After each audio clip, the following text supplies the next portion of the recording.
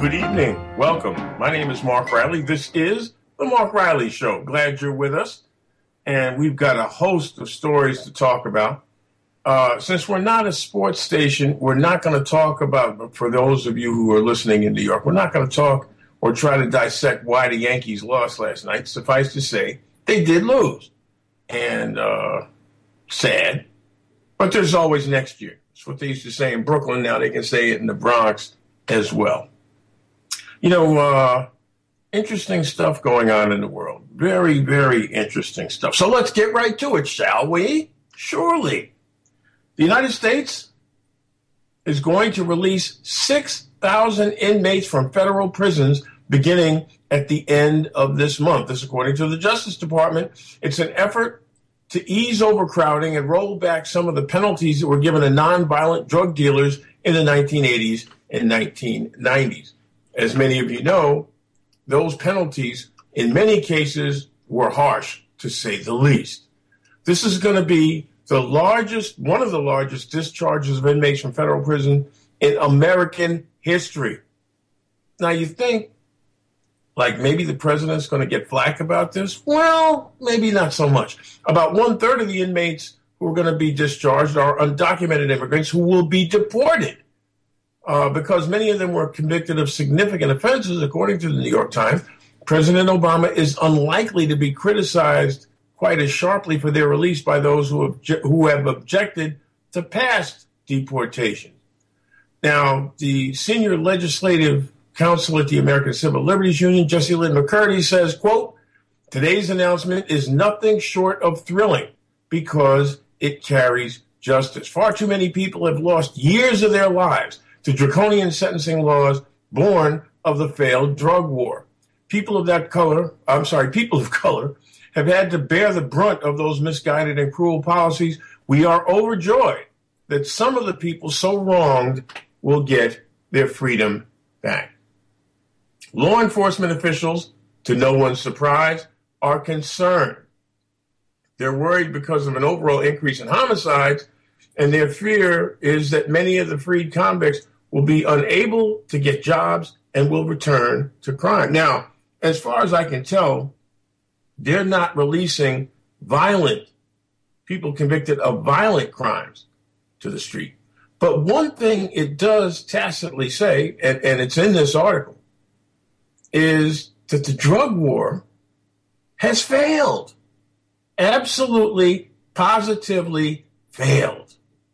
An epic failure, considering the amount of money, and I'm not sure how much it is. I'm sure it's in the billions, considering how much has been spent to both try, convict, incarcerate drug offenders and to try and interdict drugs on their way into the country, assuming they're not manufactured here.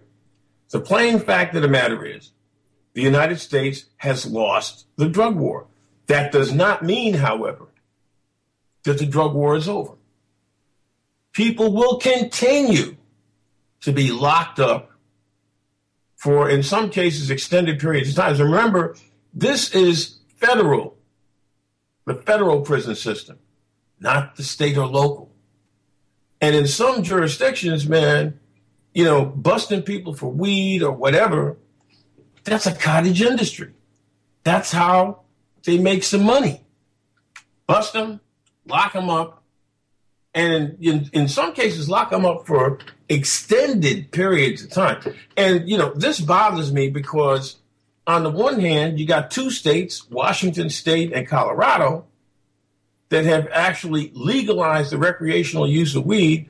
And in other states in the same country, people are getting locked up for weed. In some cases, possessing relatively small amounts of weed. Of course, not all these people who are being freed were convicted of marijuana offenses. And it's interesting to say that, the extent to which the prison system, the federal prison system, has been able to at least partially rehabilitate some of these folks is going to be interesting to measure. Because remember, part of incarceration is supposed to engender some form of rehabilitation. Now, the United States, and I'm sure some of you have heard this before, the good old US of A has a quarter of the world's prison population. Prison spending accounts for 1/3 of the Justice Department's budget. Now, just last week, a bipartisan group of senators proposed a sweeping overhaul aimed at reducing mandatory minimums and winning early release for those serving sentences disproportionate to their crimes. Now, when they talk about disproportionate, remember that people, until not that long ago, were receiving harsh sentences for possession of crack cocaine, while people who possessed powder cocaine were not treated nearly as harshly. Now, I don't know. I mean, this is bipartisan. Democrats and Republicans talking about doing something about this. We shall see. If it is part of an overall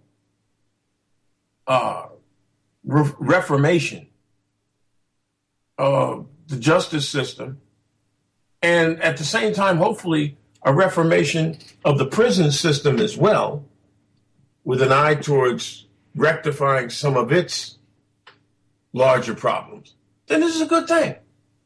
This is definitely a good thing.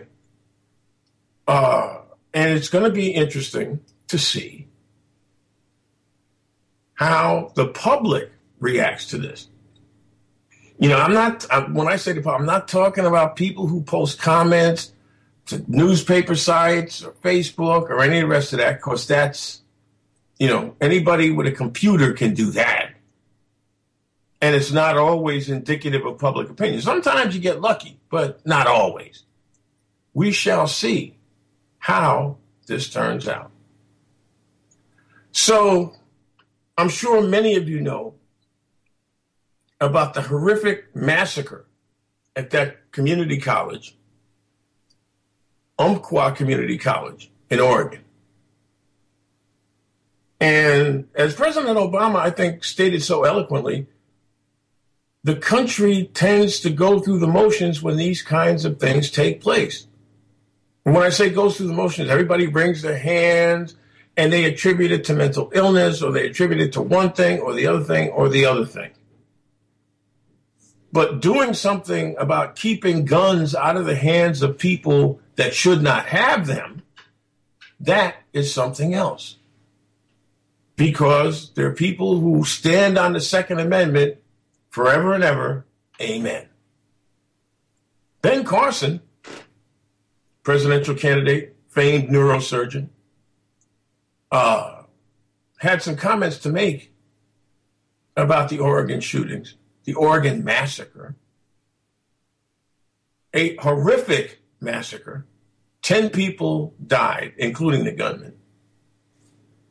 And Ben Carson goes on television. I don't, for the life of me, I do not understand how some political aspirants are quite as tone deaf about certain things as this guy is.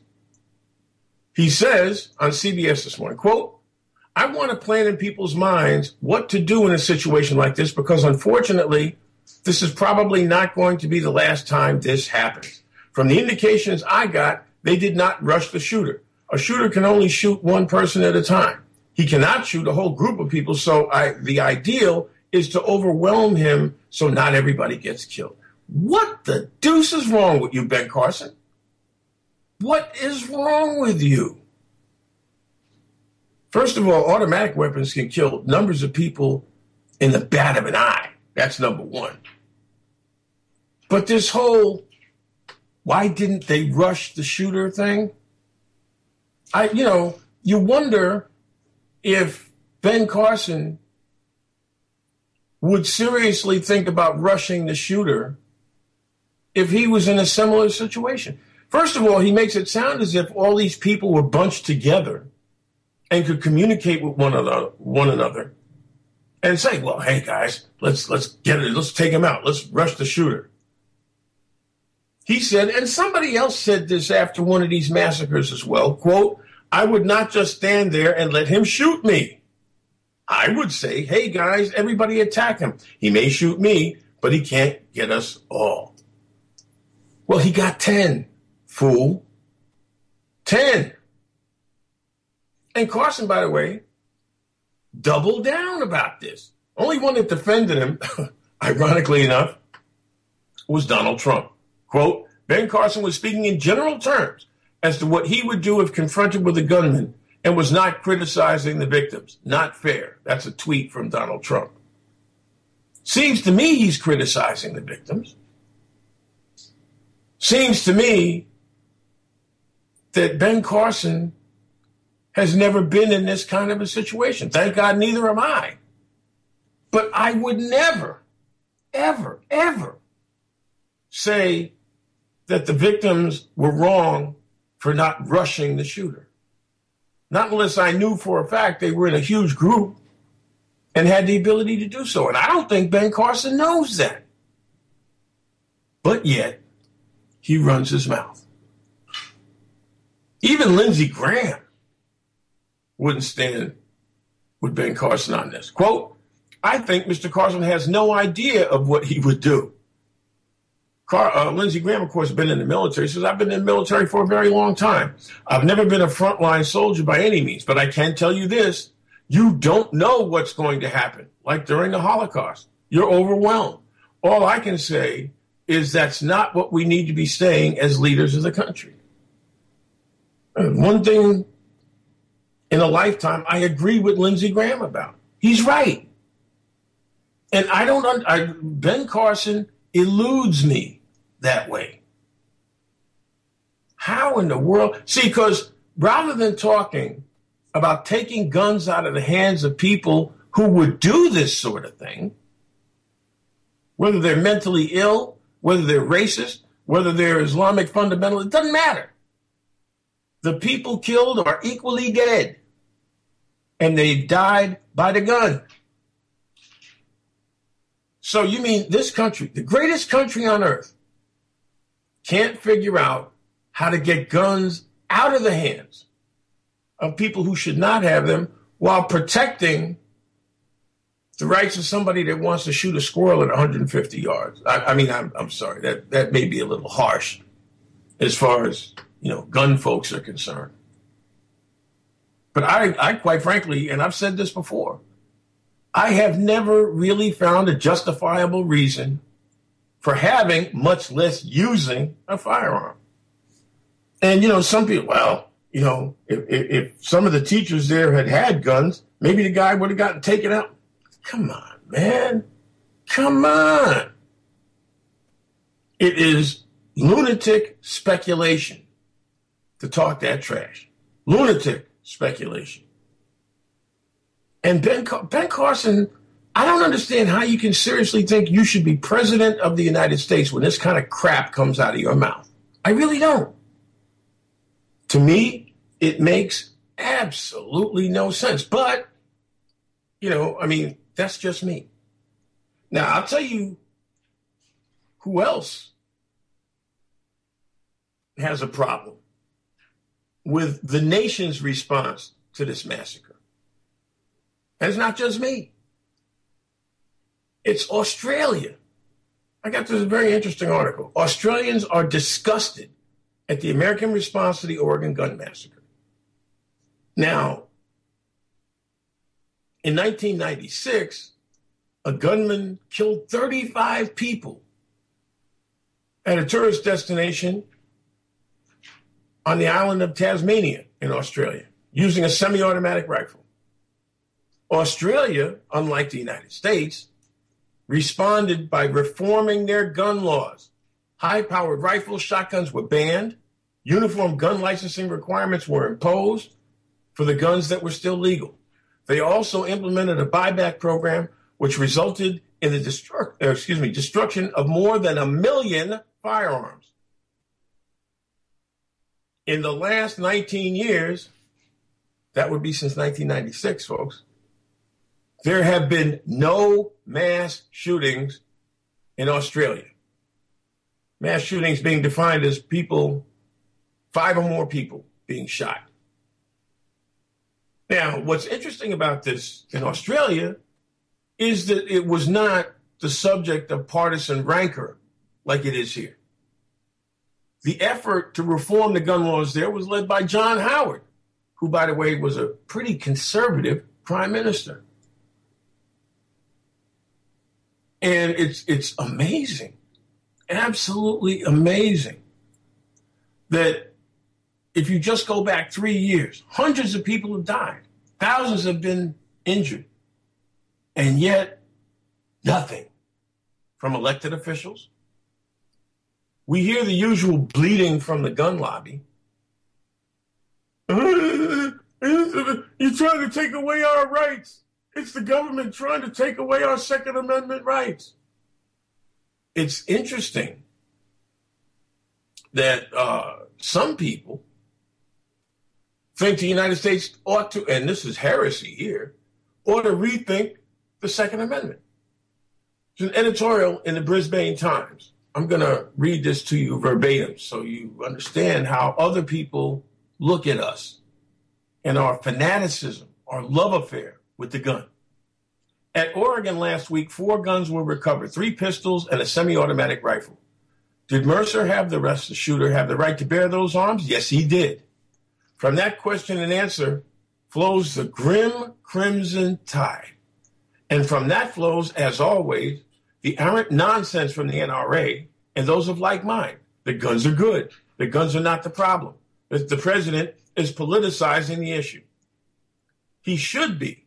Indeed, he has, with limited success. However, such is the web of lobbying, money, political support, and sway interconnected with the myriad legal jurisdictions that we despair of seeing radical progress.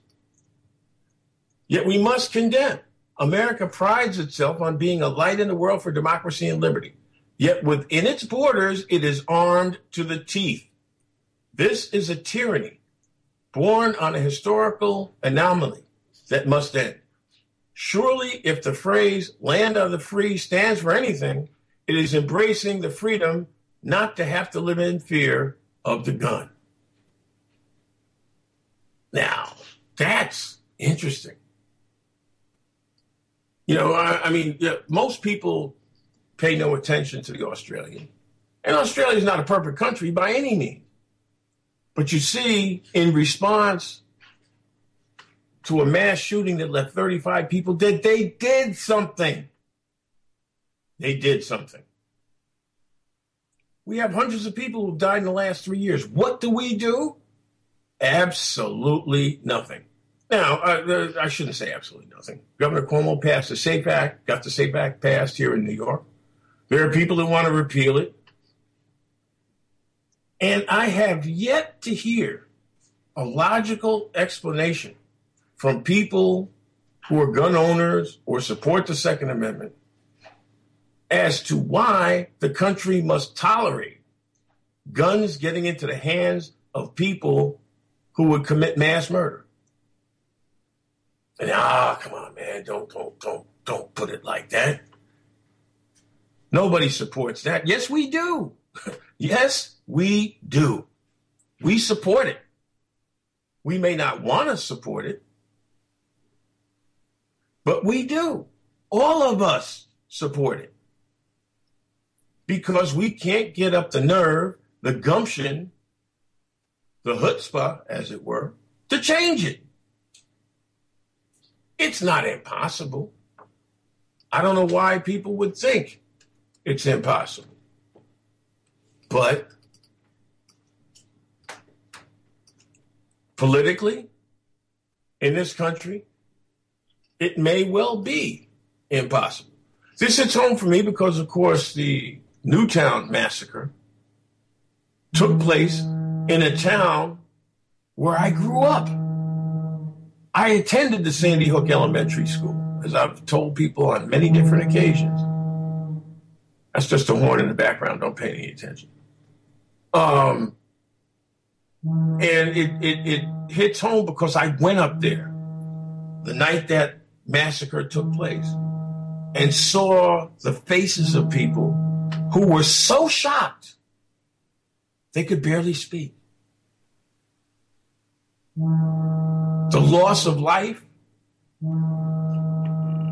and of children in Sandy Hook's case. But, these are college kids, junior college kids, community college kids. And yet we do nothing. We don't have it in our hearts to do a thing. What's on your mind? Give me a call. 1-888-874-4888. 1-888, that's 888-874-4888. We're going to shift gears a little bit. We've talked about that Oregon gun massacre. Now we're going to talk about something that is, it's tangentially related to the sports world, but it is something that I am completely baffled by, and maybe some of y'all can help me with this. Talking about fantasy football. I don't know how many of y'all play it. I do not. I wouldn't play it if you put a Glock. Oh, never mind. I won't put it that way. It's a bad analogy. But I don't play fantasy football, nor do I have any intention of playing fantasy football. But it's been shoved on the front pages of the newspapers because there's a major scandal that's erupting in fantasy sports. Part of this scandal has erupted because, quiet as it's kept, fantasy sports is not regulated. Now, people who play fantasy sports assemble teams with real athletes. And it turns out, day before yesterday, the two major fantasy companies, FanDuel and DraftKings, were forced to release statements defending their business's integrity after what amounted to allegations of insider trading. That being that employees were placing bets using information not generally available to the public. Well, that's a fact. That's not allegations. That's a fact. That's what one guy did. A guy, a mid-level content manager at DraftKings, won $350,000, not from DraftKings, but from a rival site, FanDuel, the same week. And they released data. This guy had access to data before week 3 of the NFL season. He had access to data that was not available to the public at the time he put together his team and placed his wager. Now, my first thing about this is, what exactly is different about this in terms of this versus gambling? Which, by the way, is illegal in most places in the country. And the NFL, until very recently, had as a stated intention keeping it that way. You can bet in Vegas if you're out there. And, of course, there have been football pools where people bet money. But this fantasy football thing has blown up. It's a multi-billion-dollar business. A multi-billion-dollar business. And, of course, their usual statements written by, I assume, some well-paid flack that, we're upholding the integrity of our business. And, their single response here, the two big fantasy football sites, FanDuel and DraftKings, their response was to say that their employees could not play fantasy football at any other site. Well, ain't that grand? Ain't that wonderful? Because, see, they don't want to be regulated. Trust me, these people don't want to be regulated. And the amazing thing about this is, this started a few years ago as, a very informal thing. Fans playing against one another for fun over the course of a season. They would assemble these teams and they'd score points based on how the players did in actual games. That's how it started. But recently, they set up FanDuel and DraftKings. They've set up daily, weekly games based on a similar concept. And it's gotten to be such humongous business. And they've spent so much money, these two sites, on sporting events. In other words, on ads and sporting. You can't turn on some of the sports channels without seeing ads for one or the other or both. And it's amazing. It's absolutely, and this, in the story that I have in front of me, the thing that was most amazing, because see, when this kind of thing happens and it blows up like this, of course, people in Congress want to hold hearings because that's what they do. Congress, the sun rises in the east, something happens, Congress holds a hearing. Whether it's Benghazi or this, they hold a hearing. And it's interesting. There's a research company that studies the fantasy football industry. They say that the daily games will generate around $2.6 billion in entry fees and grow 41% annually. So that by 2020, it'll be $14.4 billion. Now, this is the part that really amazed me, stunned me, in point of fact. Jerry Jones of the Dallas Cowboys, he's the owner of the Dallas Cowboys. Robert Kraft, owner of the New England Patriots, both have stakes in DraftKings, which, by the way, just struck a 3-year deal with the NFL to become a partner of the league's international series in Britain. You know that the Jets just played in London? Well, DraftKings got a little piece of that. Of course, sports betting is legal in Britain, we should say that. DraftKings has also tapped into hundreds of millions of dollars from Fox Sports, and FanDuel has raised similar amounts from Comcast and NBC. I guess they're one and the same now. They probably are. But you see, when you got two football owners involved in this, then you got a problem. It's unregulated. But now they have inserted themselves so deeply in this world. You got TV and radio programs devoted to fantasy football. Which, the first time I saw one of them or heard one, I was baffled. I was like, what are you talking about? Are you kidding me? Now, whatever floats people's boat, don't matter to me. You want to gamble? Gamble. You want to spend money on entry fees to play fantasy football so you can pick this one or pick that one and see how they do? Fine. I don't care. But I would argue that there are so many more things in the world that ought to command our attention and perhaps our effort to change, that fantasy football ought to pale in comparison to some of these things.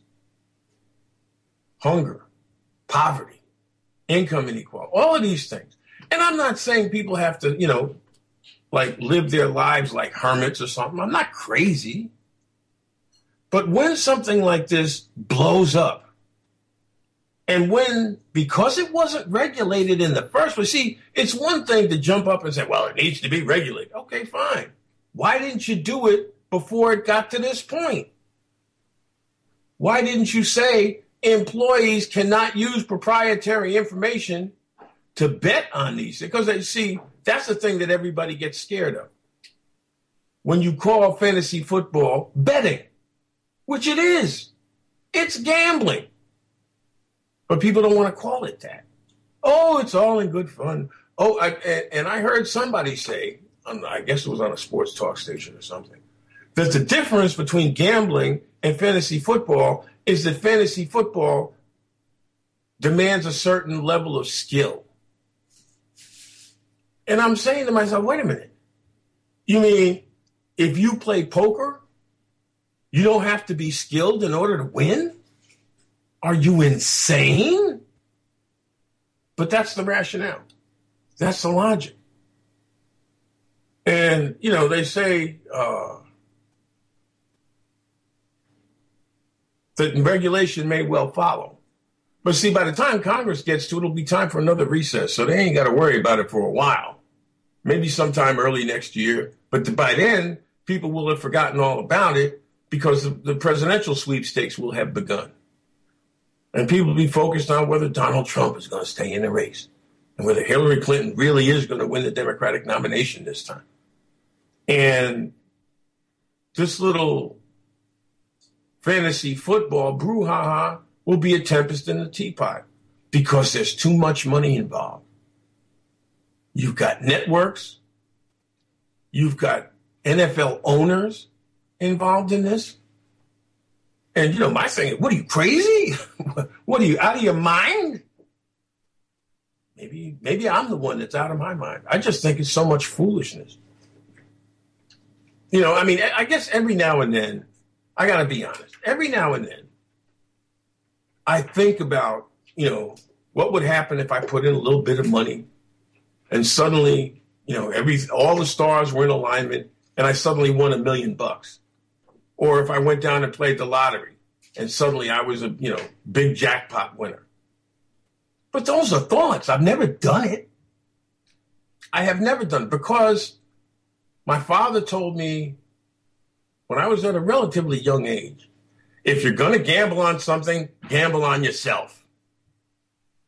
As a result, the one time I did gamble, okay, and it was by accident. I happened to be in Vegas for a convention, and a friend of mine was playing one of those machines, and he had to go to the bathroom.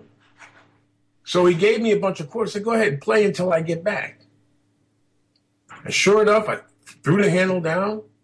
I forgot what it was. Come up snake eyes. I don't even know because I'm so stupid about gambling.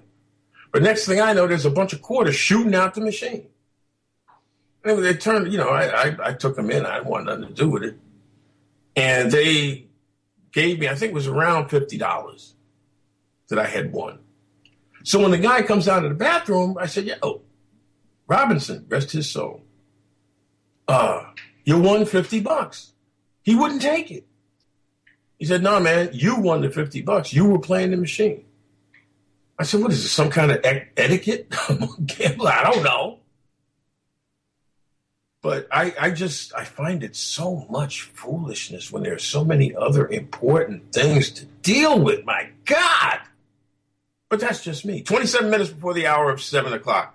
Our number again is 1-888-874-4888. That's 888-874-4888. Give me a call. Tell me what's on your mind. You ever play fantasy football? You ever had any interest in fantasy football? Because I got to be honest, I never had. We're going to take a break. We got a bunch of other things to talk about, including that strike, U.S. airstrike on a hospital in Afghanistan. It was a Doctors Without Borders hospital. Killed like 22 people. And what's in a name? You might be surprised. This is the Mark Riley Show. I am he. Stay with us. Back in a flash.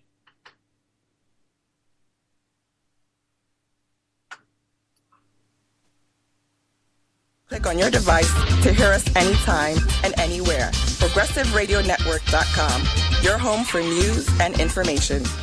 Hi, I'm Sandy Leon Best, host of Political Analysis. Welcome to the 21st century where the corporate propaganda machine works 24/7 to manufacture your reality. Every Tuesday at 5 p.m. Eastern Time, Political Analysis challenges the corporate narrative with independent news, analysis, and passionate conversations on the most critical issues of our time. Don't let the corporate echo machine become your truth. Tune in live to Political Analysis or visit the archives at prn.fm. If you like the show, rate us in iTunes. The Progressive Radio Network is moving forward, and we hope you are coming with us. Carrie Harrison with you, inviting you to join me on The Smart Show every Monday from 6 to 7 p.m. Eastern Time. If you're not able to catch me live, you can go to the archives at prn.fm or harrison.fm. Don't forget, it's impeccable behavior to rate the show on iTunes. We come to you each Monday from 6 to 7 p.m. Eastern Time, live from Hollywood, where we bring on the movers and shakers, whistleblowers, and muckrakers. There's nothing like it anywhere else, and it's here on PRN.FM. If you like a smart show, then join me, Carrie Harrison. It's Harrison on the Progressive Radio Network. We're moving forward, and we hope you're coming with us. This is PRN, the comprehensive news source for the world's progressive community. We're moving forward, and we hope you're coming with us.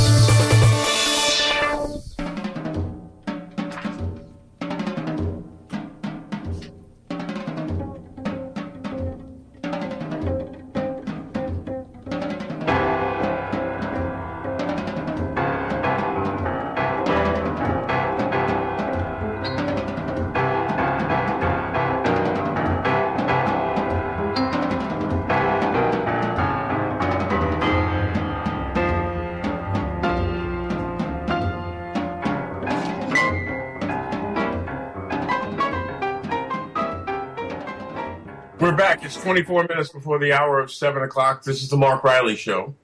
And we're just talking about the news of the day. Our number is 888-874-4888. You don't have to talk about anything I've been talking about. You don't have to talk about Ben Carson or the Oregon massacre or even fantasy football. Whatever's on your mind, just give me a buzz.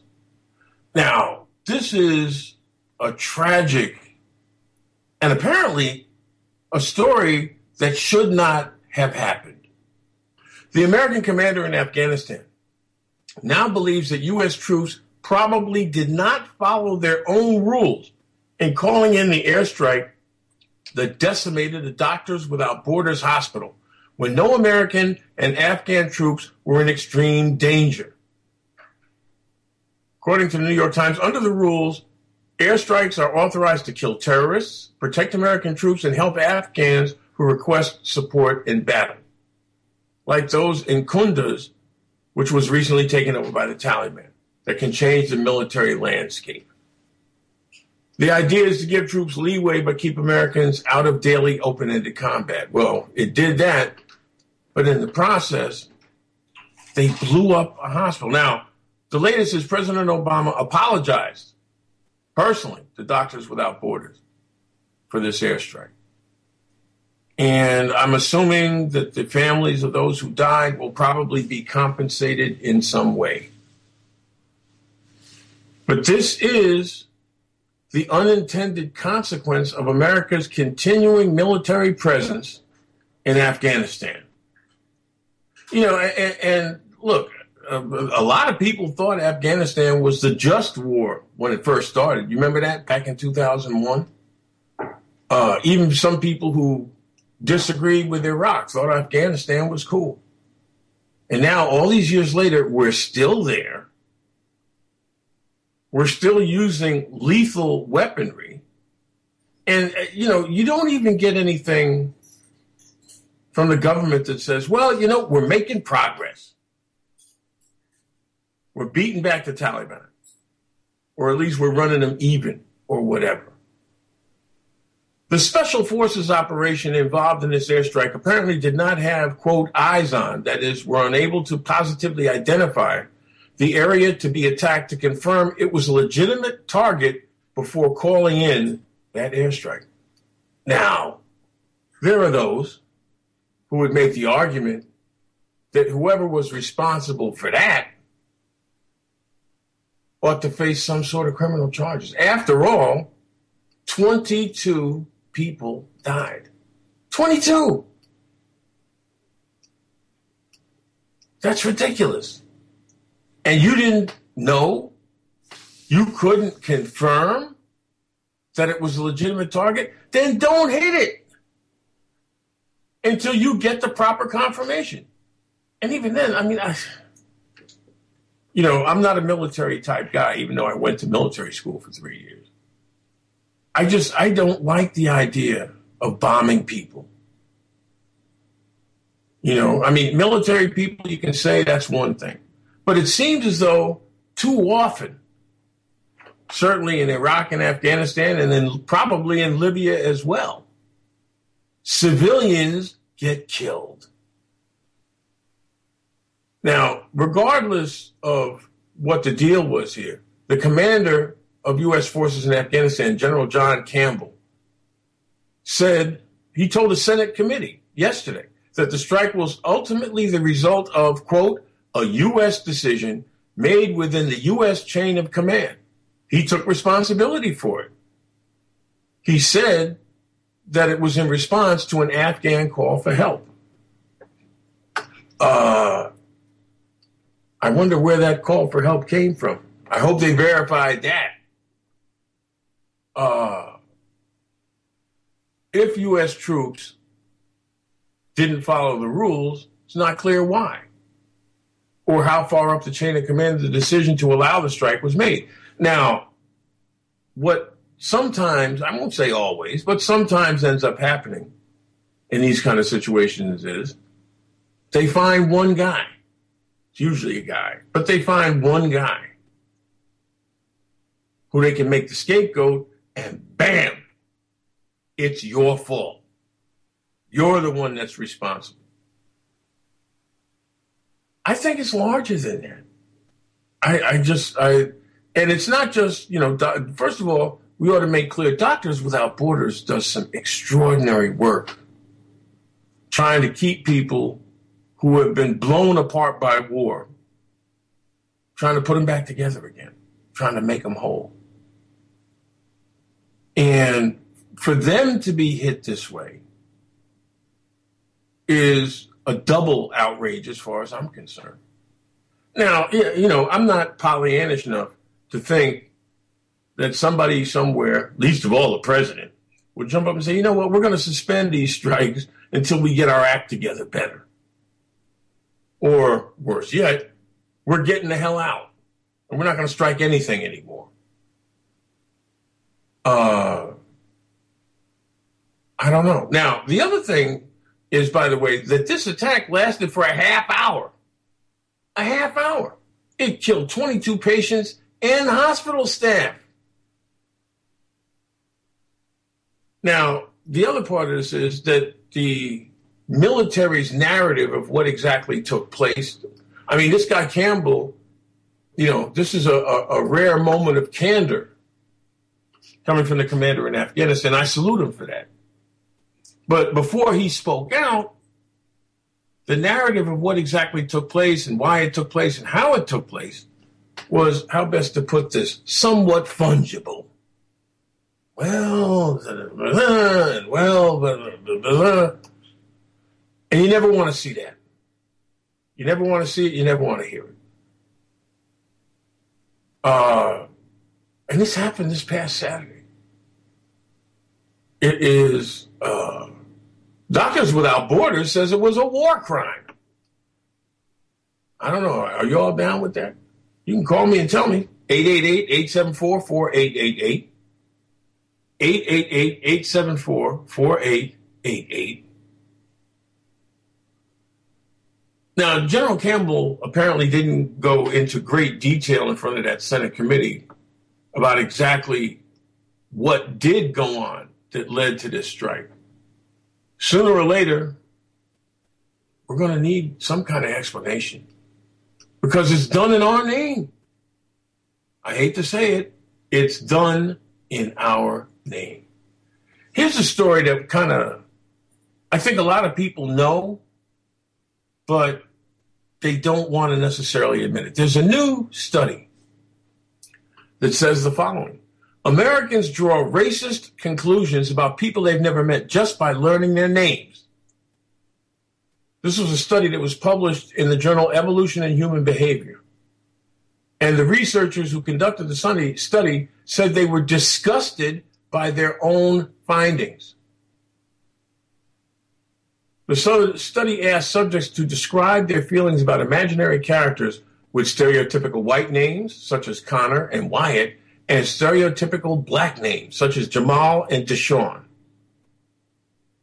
And the lead author, Colin Holbrook, who's an anthropologist at UCLA, said, I've never been so disgusted with my own data. Apparently, this is what they did. Test subjects, and I don't know how many of them there were, but they were read a short story about a man, with either a stereotypical white name or black name, being bumped at a bar and then verbally berated. Test subjects were then asked to describe what they imagined that man to look like and what he did in response to that contact and verbal assault. According to Holbrook, quote, a character with a black-sounding name was assumed to be physically larger, more prone to aggression, and lower in status than a character with a white-sounding name.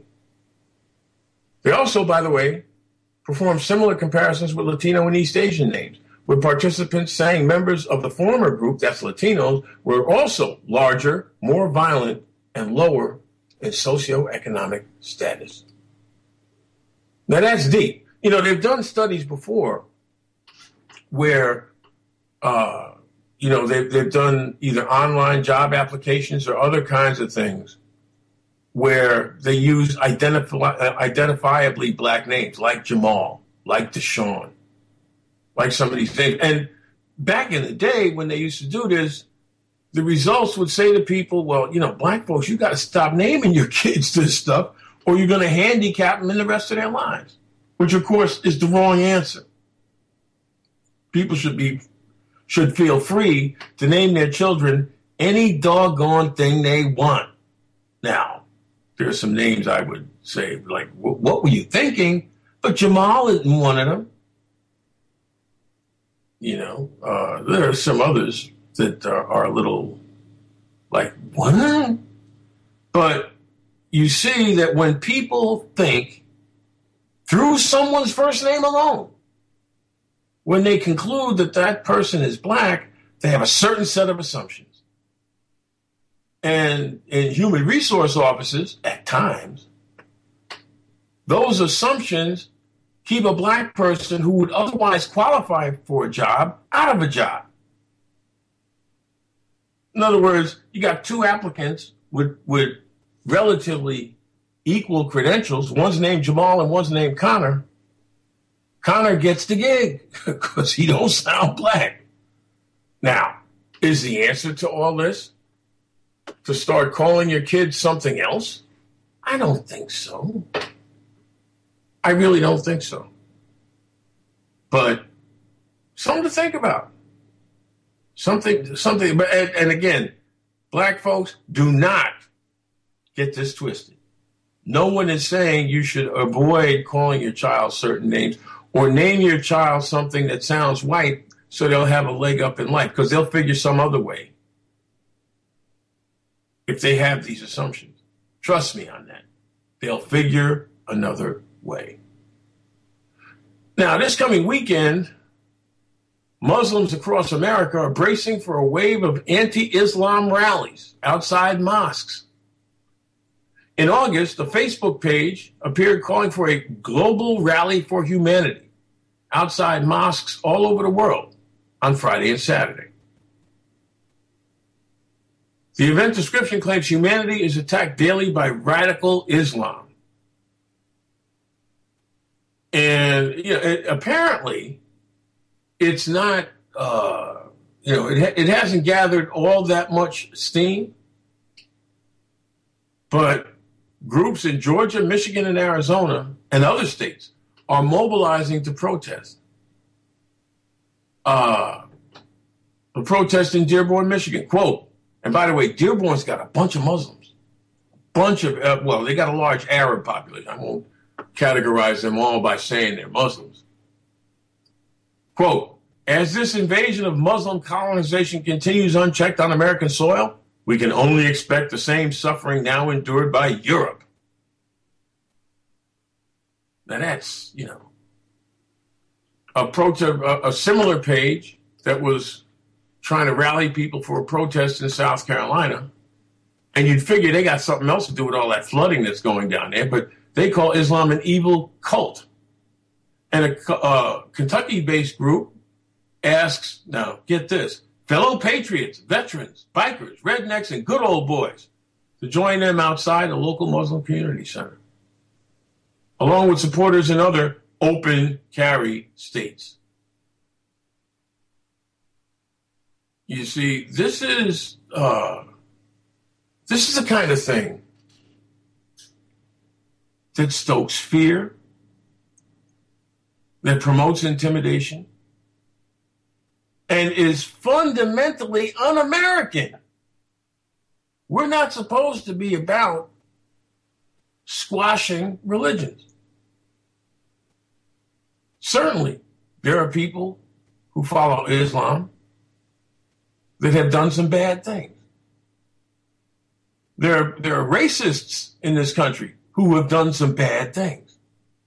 You think any of these clowns are going to come out to protest some of the racism that was apparently at the root of the massacre in Oregon and the massacre in Charleston? Well, we know the massacre in Charleston, South Carolina, and a number of other places across this country. Do you seriously think these same people would say an invasion of American racism continues unchecked on American soil? Of course not. I'm just being facetious. But it's just like, it's unbelievable. It is unbelievable.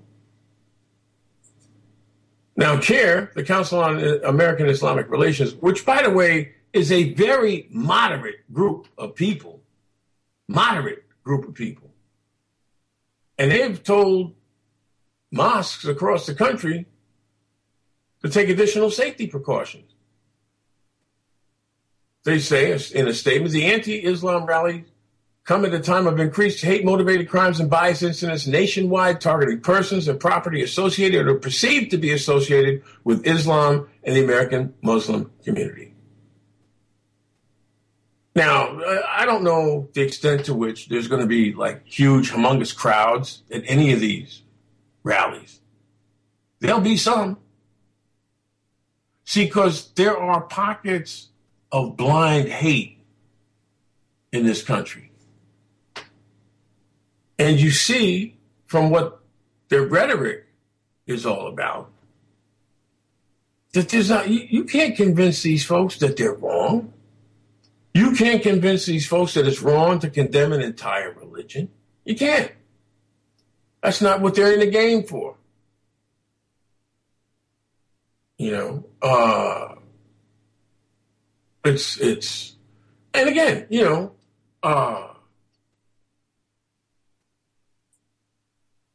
there were people who have been involved in the Islamic community in some violent acts. You can't ignore that. But, you know, there's an awful lot of Christians that have been involved in violent acts too. So how about we tamp down the rhetoric and the nonsense and start trying to do something? And see, like, you know, with all these people running for president, you'd think there'd be one of them that would like try and take the lead on this. So, you know, we need to stop this. We need to cut the rhetoric, cut the nonsense.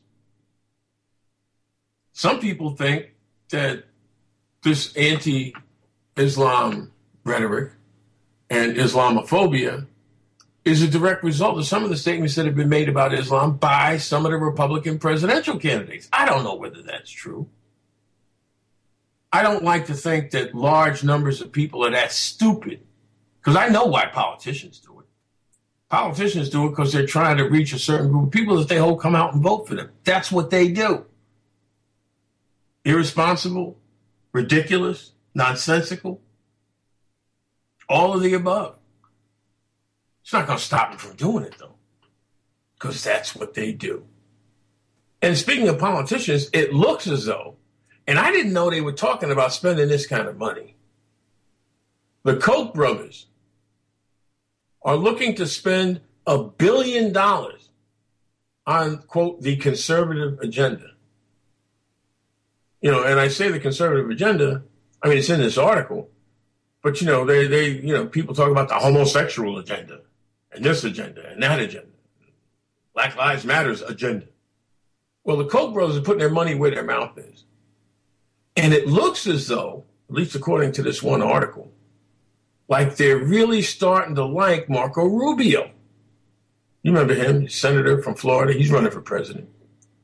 He's like been moving on up incrementally. I think he's like third or fourth behind Trump, Carson. I think he may be third at this point. One never knows. But I do know this. they're saying that Rubio is now in line to get some of this money on account of Scott Walker is out of the race. Now, Scott Walker ran out of money, but apparently the Koch brothers were not that enamored of Scott Walker that they would fill his coffers so he could keep running. One insider told the Daily News, it shows how pragmatic they are. They are not going to back a loser. They saw their horse couldn't make it around the track and started looking for other options. That was Scott Walker. Apparently, at whatever meeting where all this came up, they liked Carly Fiorina. They didn't talk about Donald Trump. And one of the Kochs was dismissive when the name Jeb Bush was brought. Jeb Bush may be the Titanic at this point. I got to tell you, he may be completely on his way out the door. Now, we got a couple other stories and not a whole lot of time. Russia is firing cruise missiles in Syria. Bashar al-Assad is beginning a ground attack. Now, the Russians got a perfect cover for this. Now, we're going after ISIS. I don't know if they are or not. But the United States government's response to these airstrikes, especially after they hit a Doctors Without Borders hospital in Afghanistan, has been surprisingly muted, or maybe unsurprisingly muted. But the Russians are in it to win it at this point. They're in it to back Assad and keep him in place and in power. Something the United States has been trying to change for, God, what has it been, 3-4 years now? And the Russians are teaming with the Syrians on this. Who knows how that's going to turn out and how the United States at the end of the day is going to respond. Apparently, they are, the Russians, hitting targets that are part of the al-Nusra Front and an affiliate of al-Qaeda. They don't say about ISIS, but it seems like that's where they're going. Finally, and I do mean finally, the Blasio Cuomo war has now gone into a new phase. They argue about charter schools. They argued about the Legionnaires. They've been arguing about everything. Well, now they're arguing about funding for the subways. And the governor and the MTA, whose board he appoints in large measure, has said, look, the city needs to cough up more dough. De Blasio, of course, says, hey, we contributed enough already. This is interesting to me only because it was a while ago when de Blasio was running for mayor that I had the privilege of hosting a candidates forum at the TWU. No, it wasn't at the TWU, but it was sponsored by the TWU, the Transport Workers Union Local 100. And it was interesting because I asked each of the candidates whether they would be willing to commit 1% of the city's budget to mass transit. None of them except one would commit to this. None of them. Not de Blasio, not Chris Quinn, none of them. The one person who would, and he kind of surprised people when he said it, was then City Controller John Liu. He said, yeah, I'll pony up a 1%, which is a lot more than what the city's contributing now. Anyway, time for me to get out of here. My thanks to Jesse. My thanks to each and every one of you who've been listening for the past hour. Thanks for indulging me. Stay tuned for all the great programming on the Progressive Radio Network. This is the Mark Riley Show. I am Mark Riley. We'll be back next Wednesday, God willing, and the creek don't rise. Have yourselves a great evening and a better week ahead.